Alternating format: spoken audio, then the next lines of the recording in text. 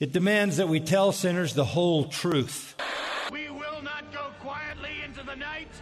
Voice of truth says this is for my glory. Christian Cornerstone Podcast. Welcome to another episode of the Cornerstone Podcast as we continue our series on the Gospel of John. Now, I'm actually really tickled. I mean, I have to admit, this entire process is quite awesome, to say the least. I don't really know how else to describe it.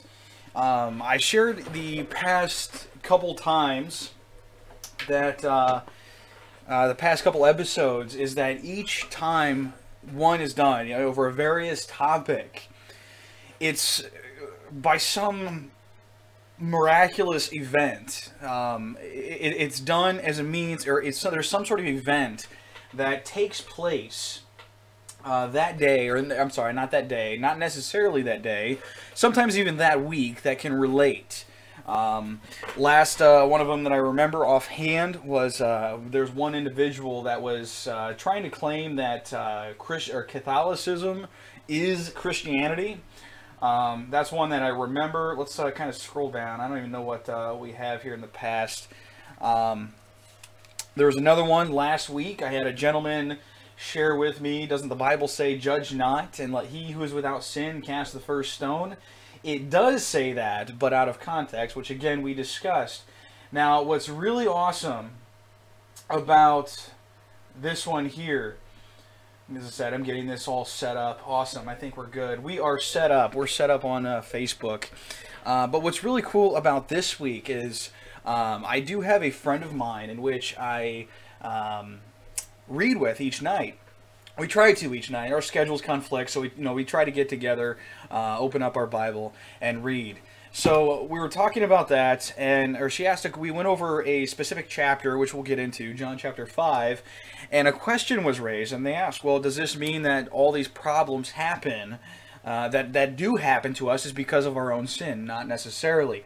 But before we get into that, I do have a couple of announcements I want to give you here on this very lovely Friday night.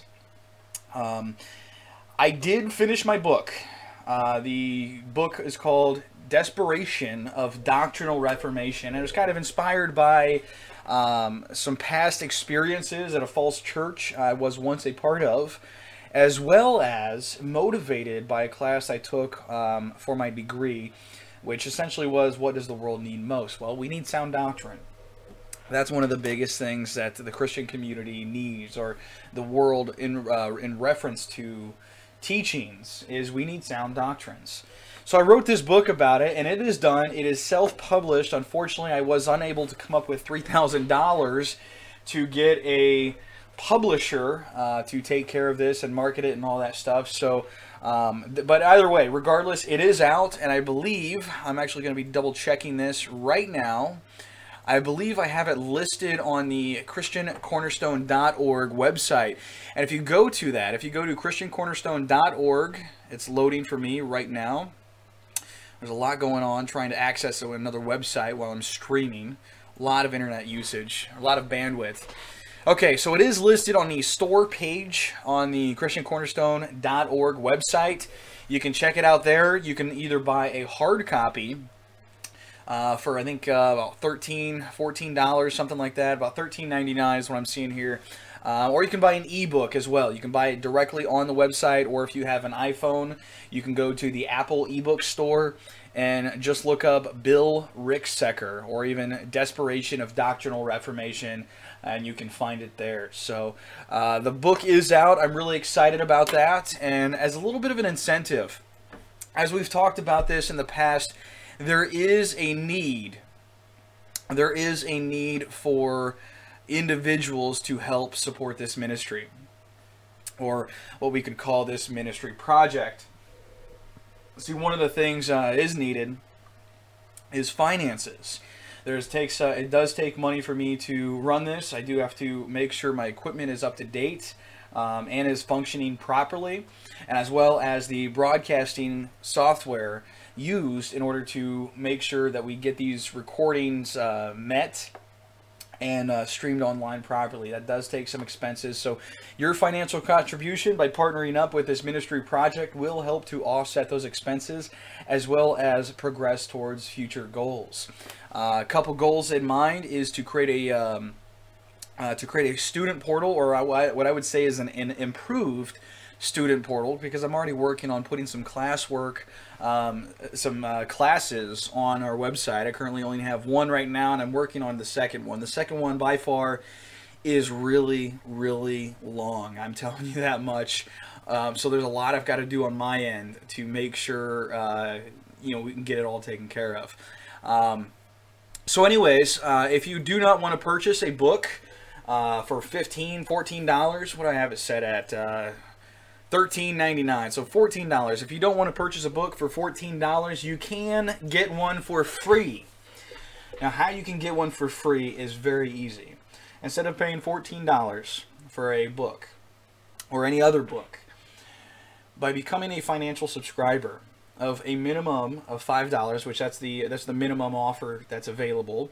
By becoming a financial subscriber through our Patreon page of $5 per month, you will receive a free copy of Desperation of Doctrinal Reformation. And we've even added some more incentives on this.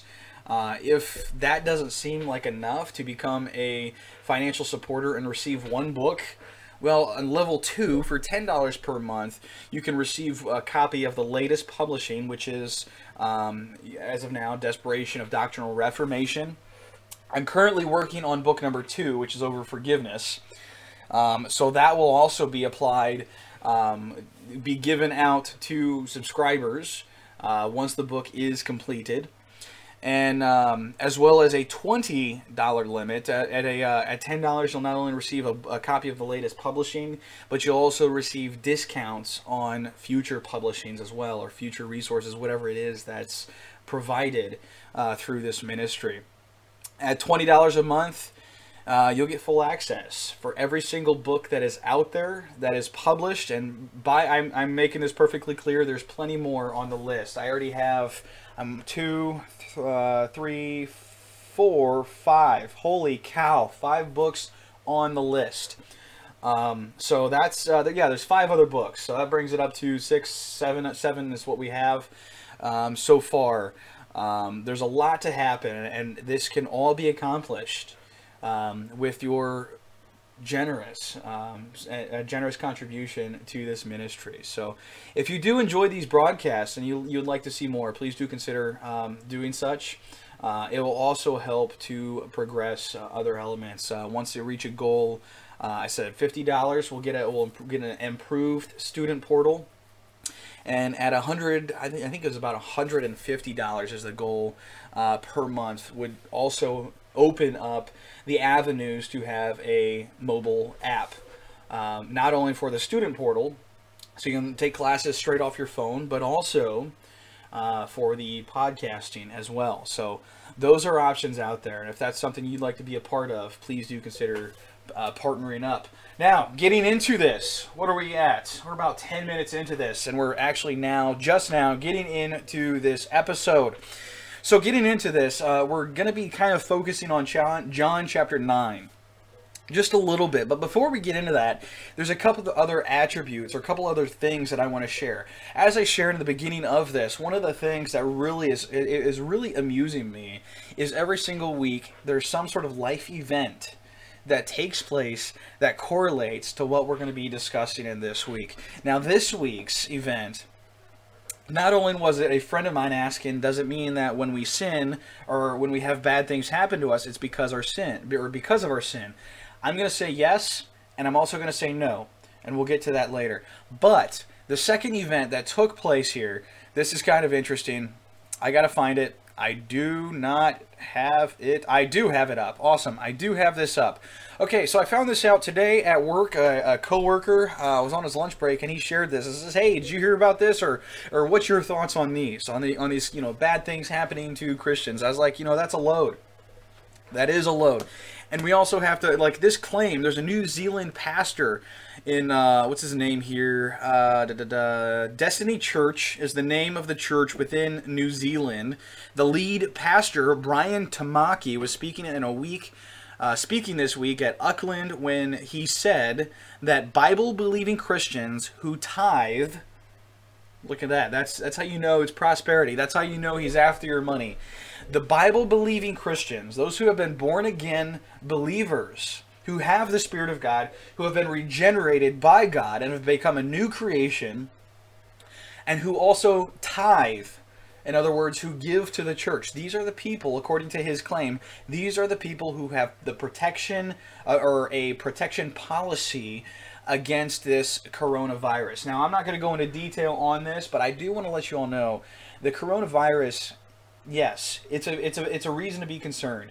But I looked it up today because we're making such a big deal out of 14 people who have died. And this is just America. I don't know how many, if at all, had died in other countries. I am completely clueless to that. But in this country alone, we've got 14 people, 14 with a new number today. 14 people who have died from this illness, from the coronavirus. Now, we are making such a huge deal over this, but here's the kicker. I read an article because I was a little curious how many people died last year from the flu, the common flu, not necessarily common, but the flu we get every single year. This past year alone, as I pull this up, I've got to double check here, get this link. I want to make sure I'm giving you guys the accurate numbers. Okay, so here we go. Here's the Cliff Notes version.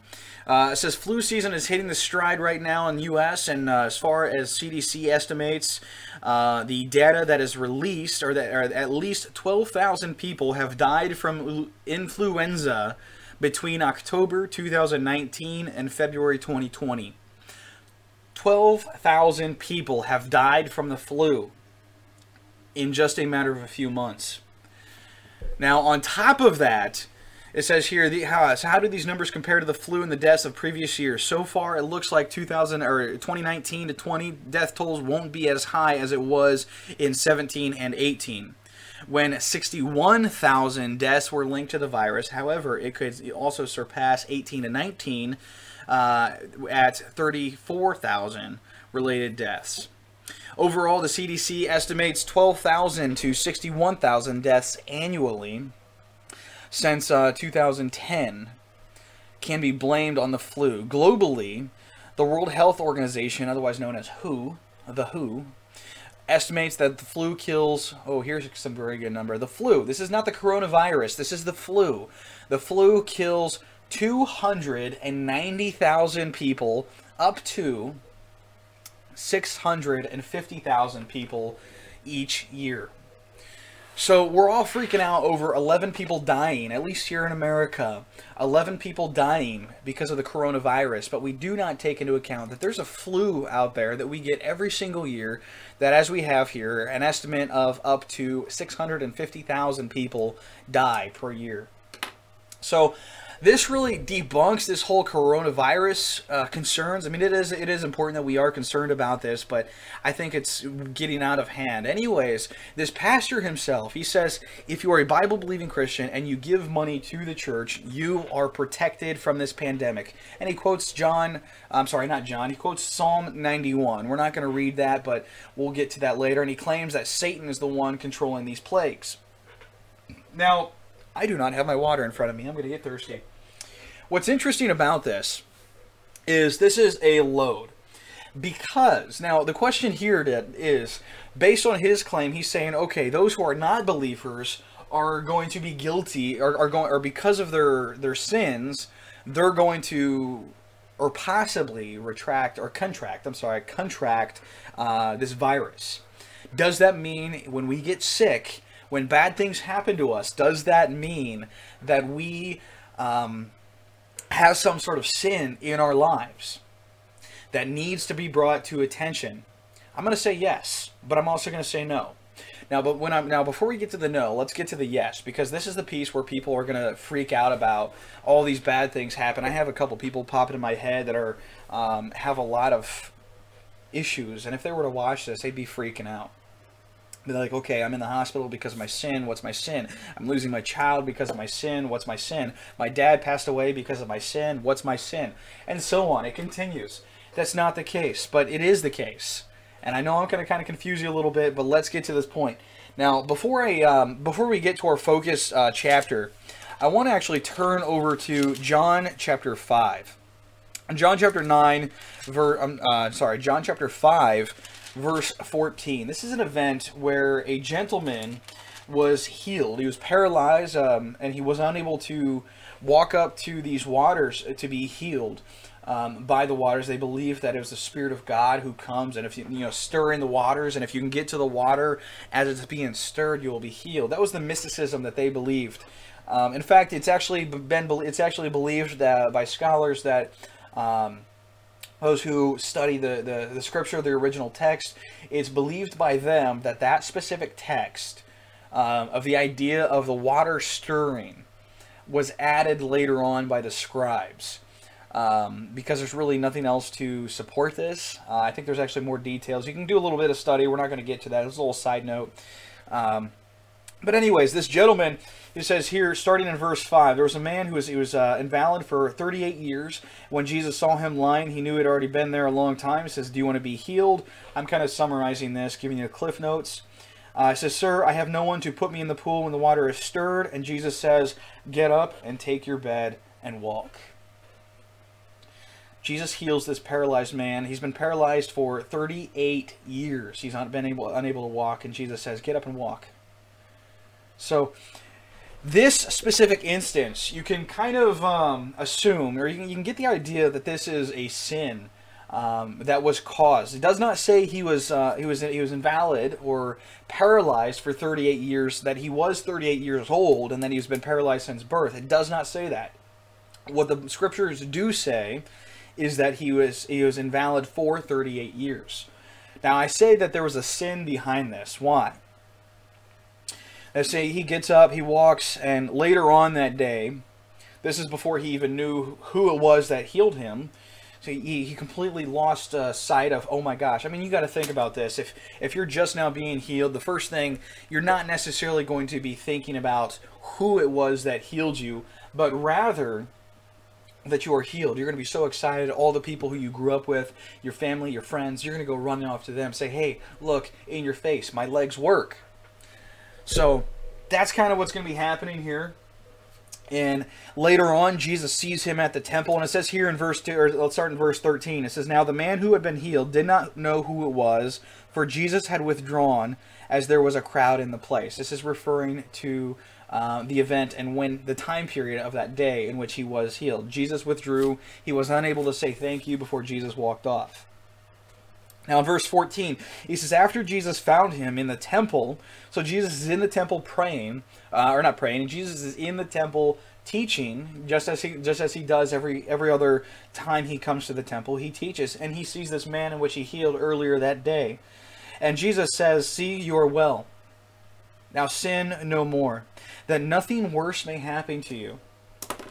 I think Jesus was essentially making a point. He says, see, you've repented of your sins, and we do not have a recording that he says, have mercy on me. But Christ himself, he has the advantage. He knows the heart of the situation, and I'm personally convinced that the man recognized his sin.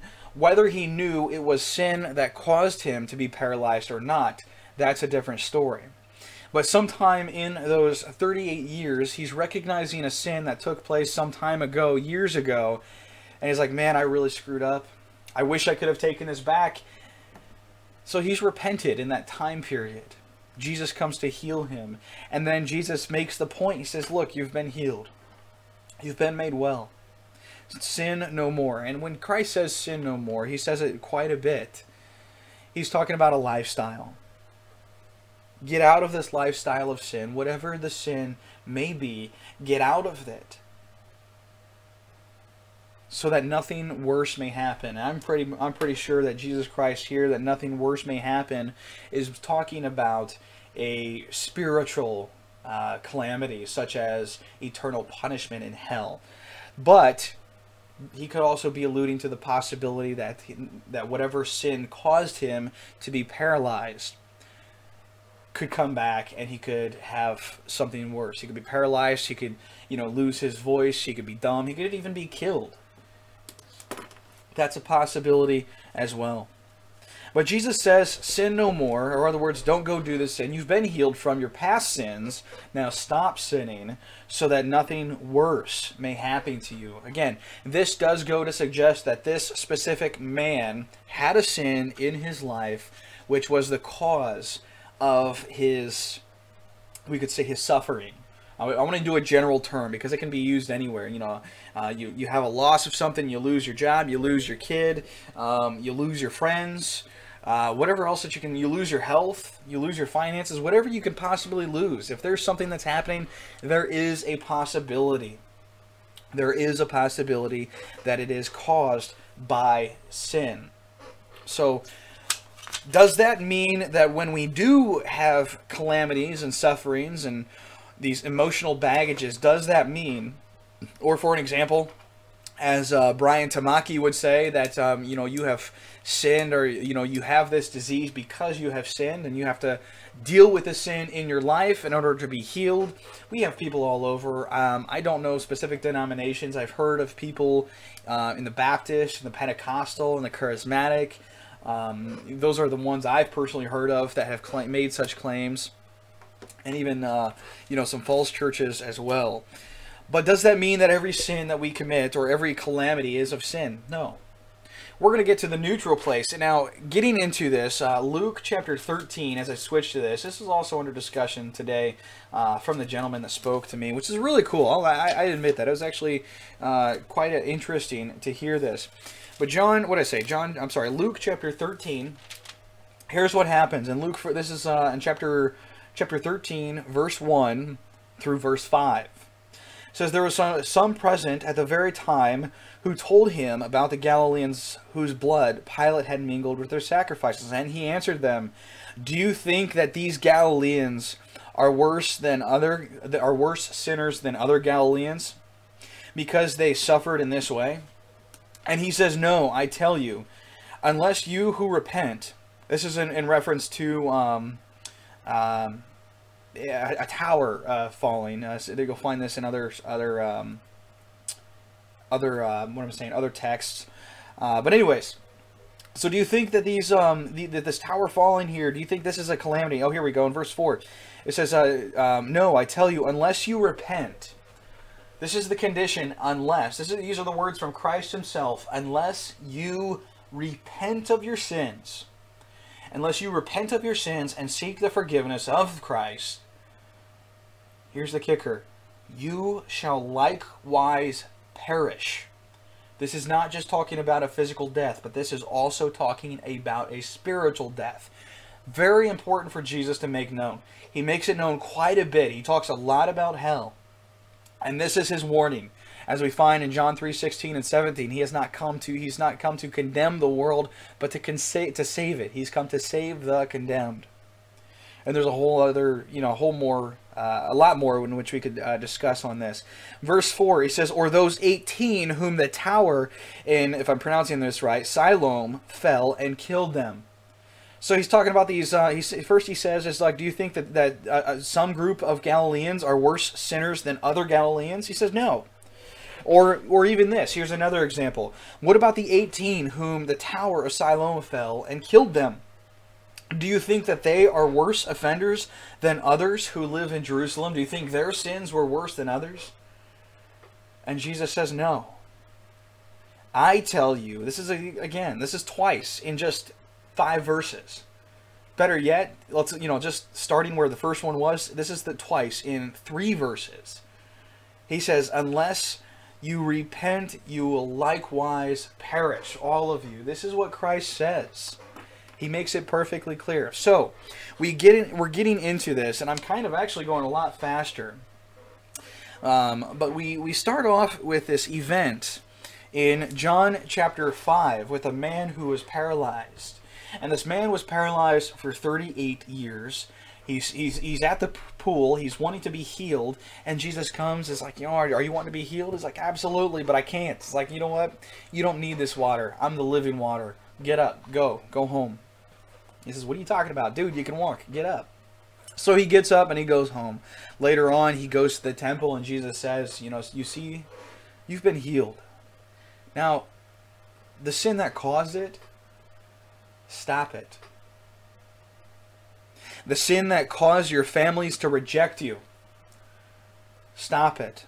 The very sin that you claim that you were, it's a lifestyle and that you want people to accept you as such, stop it. The sin that caused your friends to distrust you, stop it.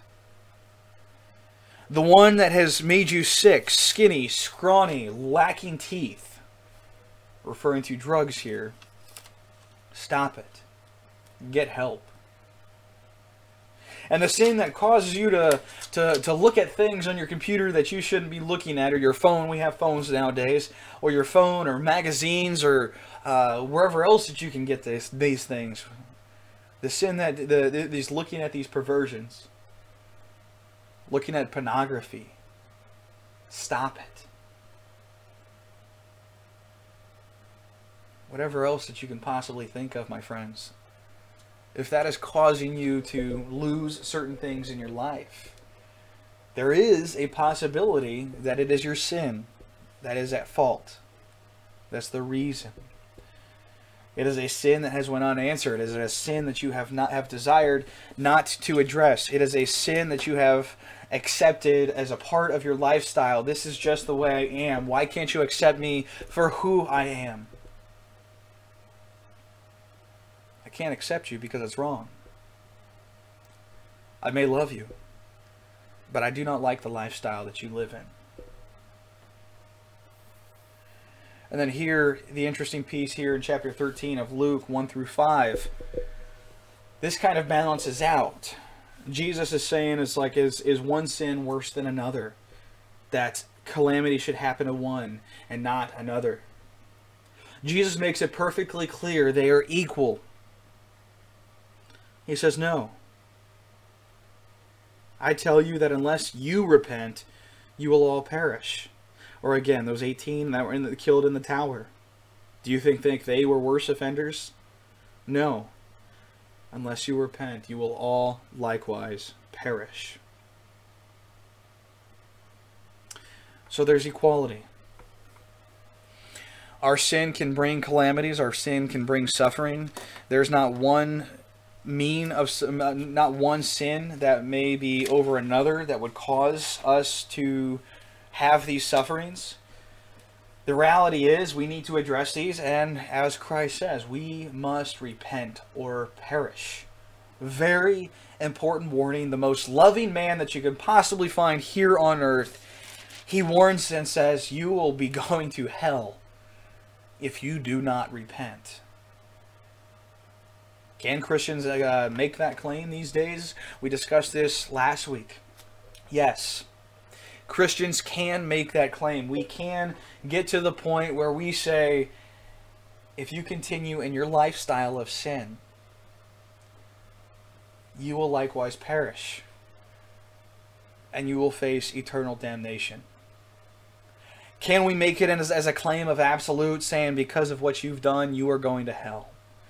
No, because the destination of hell is an absolute.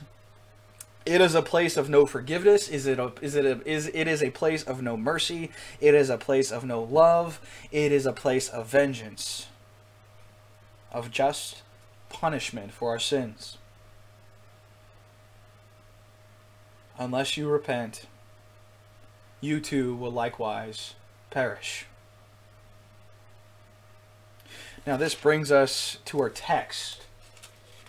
This brings us to our text in John chapter 9, as we can get into this. We spent a lot of time kind of as an introduction. We'll probably spend another week on this chapter. There's quite a bit here. I'd like to try to tackle a bit. I'll read ahead and see what we can come up with, and we'll continue on.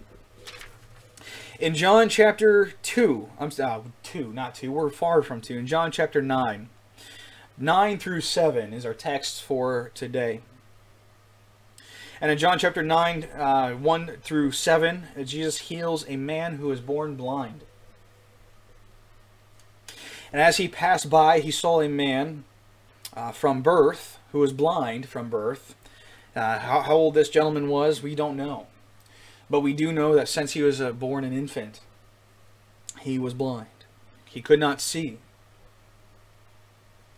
And his disciples asked him, Rabbi, who has sinned?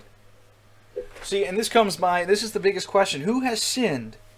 Was it this man, or was it his parents that he was born blind? We already discussed two sides of the story. We've discussed that on one side, on one hand, we have our sin being the fault of our calamities, of our suffering, of our despair. And then we've also talked about how it balances out. That there is not one who is greater than another. And now we get to an interesting piece. We have a piece here in which Jesus answers. He says, it was not this man who sinned or his parents. What Jesus is saying here is this man is blind, not because of his sin. He is blind, not because of his parents' sin. And we can relate this to this gentleman, Brian Tamaki, clearly a false teacher. We can relate this. You do not get the coronavirus because you have sinned or because you are an unbeliever. That does not have anything to do with it. But he says that this man it was not this man's individual sin as far as why he is blind, nor is it his parents, but that the works of God may be displayed on him.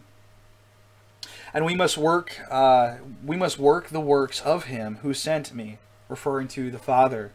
We must do the works of the one who sent me, while it is still day, because night is coming, and no one can work. As long as I am in the world, I am the light of the world. And having said these things, he spit on the ground and made mud into saliva. And he anointed this man's eyes with mud. And he said to him, go, wash in the pool of Siloam, which means sent. So he went and he washed, and he came back seeing. Now, one of the things I just noticed, I thought is rather interesting here. Sent, the pool of the sent, or the water of the sent. This is the pool of Siloam, much like the Tower of Siloam, in which we just discussed. Jesus is telling us, like, you remember that tower that fell down and killed 18 people? There's a pool over there. In fact, I'm convinced the possibility that there may have been the tower itself. I'm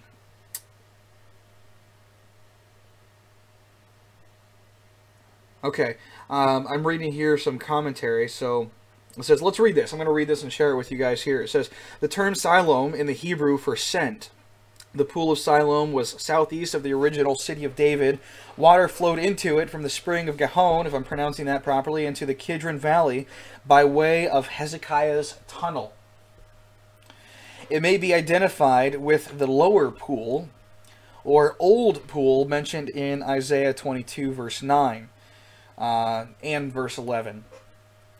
Water for the watering pouring rites at the Feast of Booths, or the tabernacle, was drawn from this pool. So I don't know what this pool may have looked like, and there's really no explanation at this specific point. I'll look into that. I'm curious myself what it may have looked like, but I'm convinced of the possibility that this tower might have been related. It was probably a tower that was designed, not necessarily a tower, maybe even a scaffold of some sorts that was designed to, it had 18 people on it, all of them died, probably used to build this pool.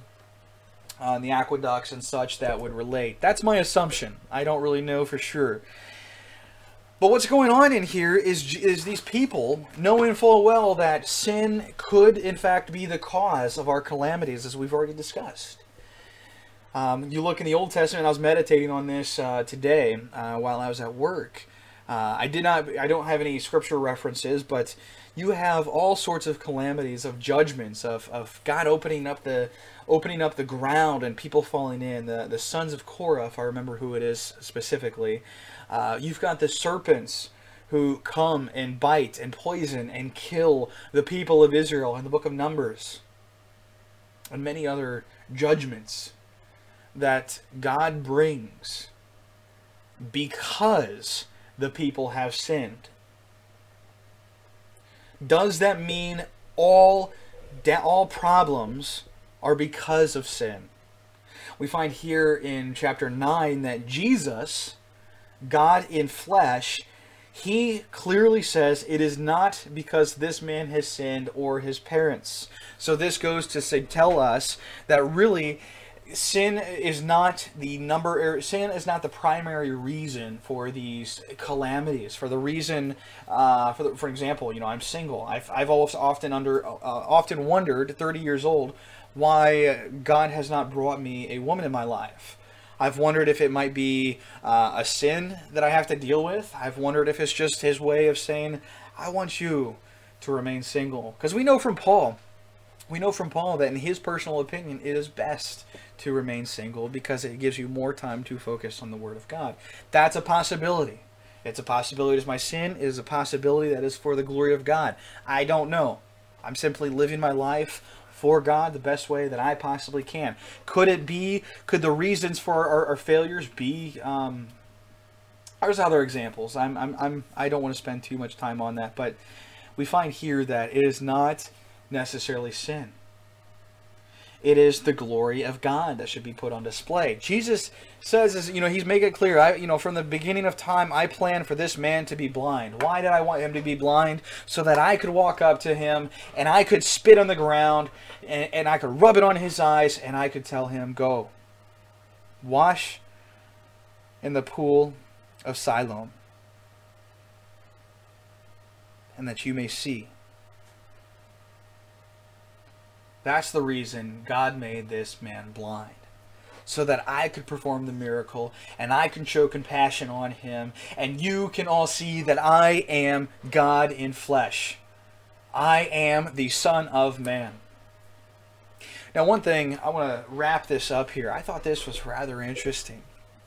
Let me see if I can't find it real quick. You know what? Google's my best friend. Let me look this up here.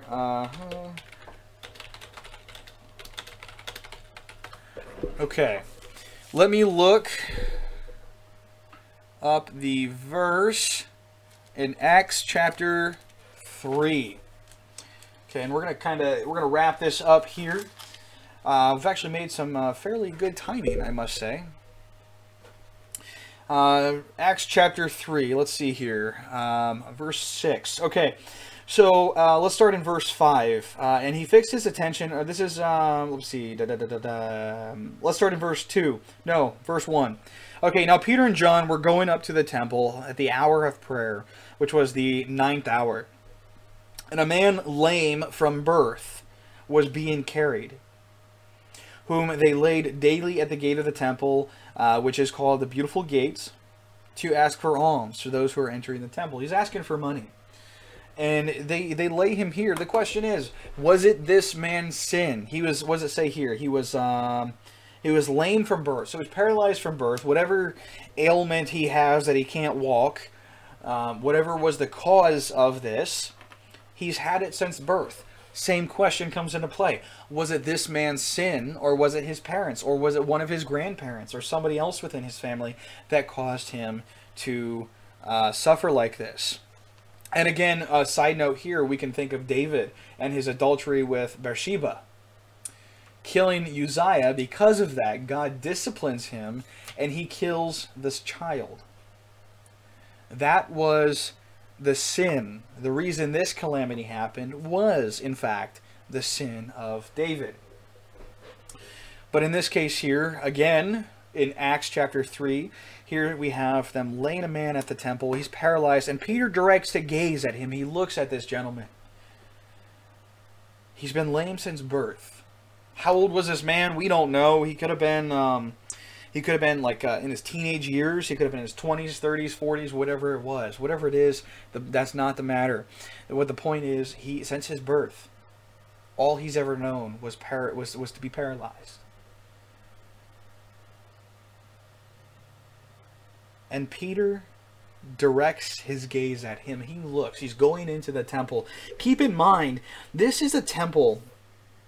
This is, let's see, where this is at. We have a comment. I believe this would be in Jerusalem, if I remember correctly. Just want to double check here. Let's say it was Jerusalem. Flipping back here. Okay, I'm not seeing a specific day or a specific time. Okay, the sermon at Pentecost, that was in Jerusalem. I'm not seeing any sort of traveling away from Jerusalem. So I would presume they're at the temple in Jerusalem when this event is taking place. So with that being said, this is in Jerusalem. This is a place in which Christ himself went to constantly. He was, as we've already discussed, he was there daily. And most likely, and this I believe was the temple. There was one church for each village, so he was at this specific temple. And we see here in Acts, whom they laid daily at the gates of the temple. It's only been, I would say, about a month, probably even a couple days at best, since Christ has ascended, or since the day of Pentecost, the Holy Spirit has come upon them. So within that same week, John, Peter, they're going into the temple to teach, to worship, the hour of prayer, and they see this lame man. This has to be a man they saw every single day. Every single time they were following Jesus, and Jesus was walking into the temple, he clearly knew that there was this lame man asking for wealth, asking for money. Please, just give me a few coins so that way I can have food. And throughout the entire 3 years of Jesus' ministry, Jesus ignores this man. Why does he ignore this man, but he heals others? The one he healed already, that was blind, he healed that the glory of God might be put on display. And likewise, I'm convinced that the reason he passed this man up, the reason he ignored this man, was so that the divine authority given to the apostles could be on display through Peter and John. So that they could testify, we are of God. Now let us build this foundation.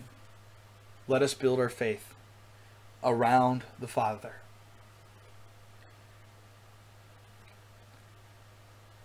He says, he looks to him, and it says he directed his gaze at him, and he fixed his attention on them, expecting to receive something from them. So this paralyzed man was expecting to receive a few coins. But Peter responds, he's like, I don't have any silver or gold. But what I do have, I've got something even better. I've got the power. I've got the divine power of the Holy Spirit upon me. And these blessings in which this Spirit of God did in the 3 years that he taught, I give this to you as well. In the name of Jesus Christ of Nazareth, rise up and walk. And he took him by the right hand, and he raised him, and immediately his feet and ankles were made strong, and leaping up he stood, and he began to walk, entering the temple with them, walking and leaping and praising God.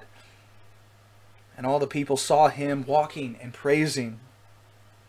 And they recognized him as the one who sat at the beautiful gate of the temple, asking for alms, and they were filled with wonder and amazement at what had happened. Jesus left this man lame so that more people could see the glory of God put on display. So, wrapping this up, does this have anything, we've kind of concluded. There's a couple of things here. One, the reason for our calamities could in fact be because of our sins. Another reason could be that it's not. It could be that Christ wants to put his power, his glory on display, and he wants it to be done through us.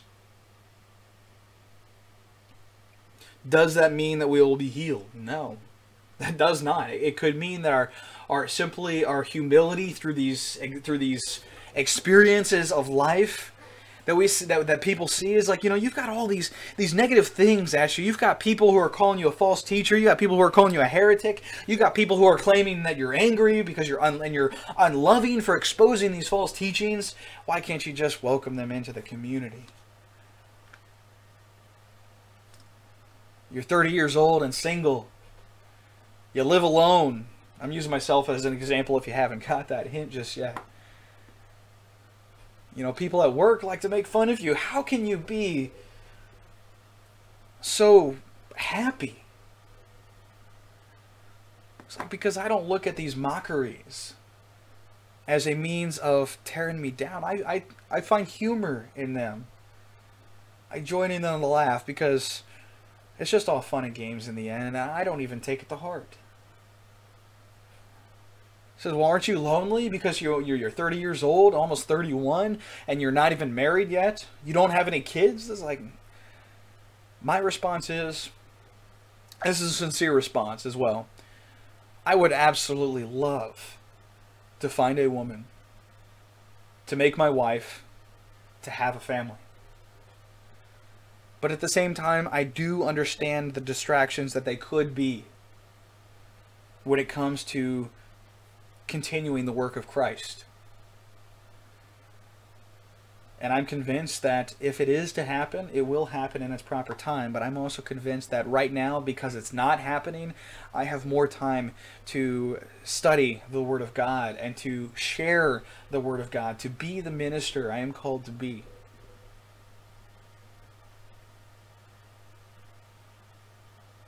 Whatever else anybody can give as an example, which I obviously don't know. But we have to look at the brighter side. And when somebody sees that, when they see somebody like this, and be like, wow, that's really powerful. It's like, through all these struggles of various kinds, he still finds the good in it. Just like we should. When you're paralyzed, or you're blind in one eye, or you're deaf, whatever it might be, it's like you can still use what you have for the glory of God. And I want to close up here. We've got a few minutes left. Romans. I don't know the verse offhand. I know what it says, but I don't know the verse. So I want you guys to check it out, look it up if you can. All things, we know that all things come together and work together for the glory of God. All things work together for the good of those who love Him. This is both the good and the bad. The things that happen in mankind's life, specifically, primarily the believer. The things that happen, even the bad, the negativity stuff, these things that happen in the Christian's life, they can still be flipped around for the glory of God. You look at Job for an example. He had so much calamity, so much suffering. He lost his family, he lost his livestock, he lost everything. All he had was his breath. And even so, he had such diseases that he was outcast from the community, sitting alone on a pile of ash.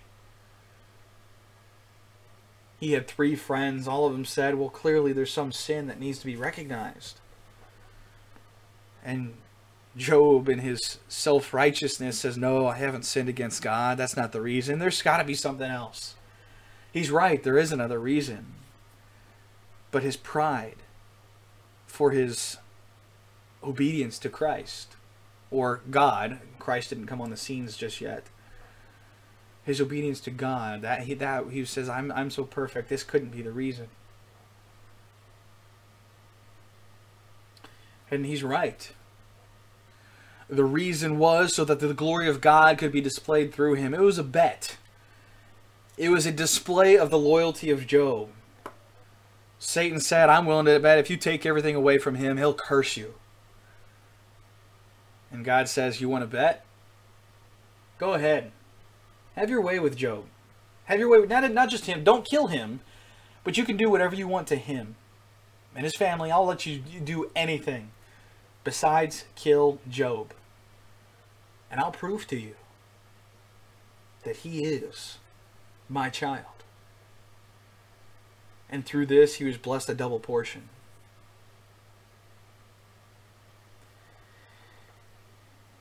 These sufferings that we have do not always happen.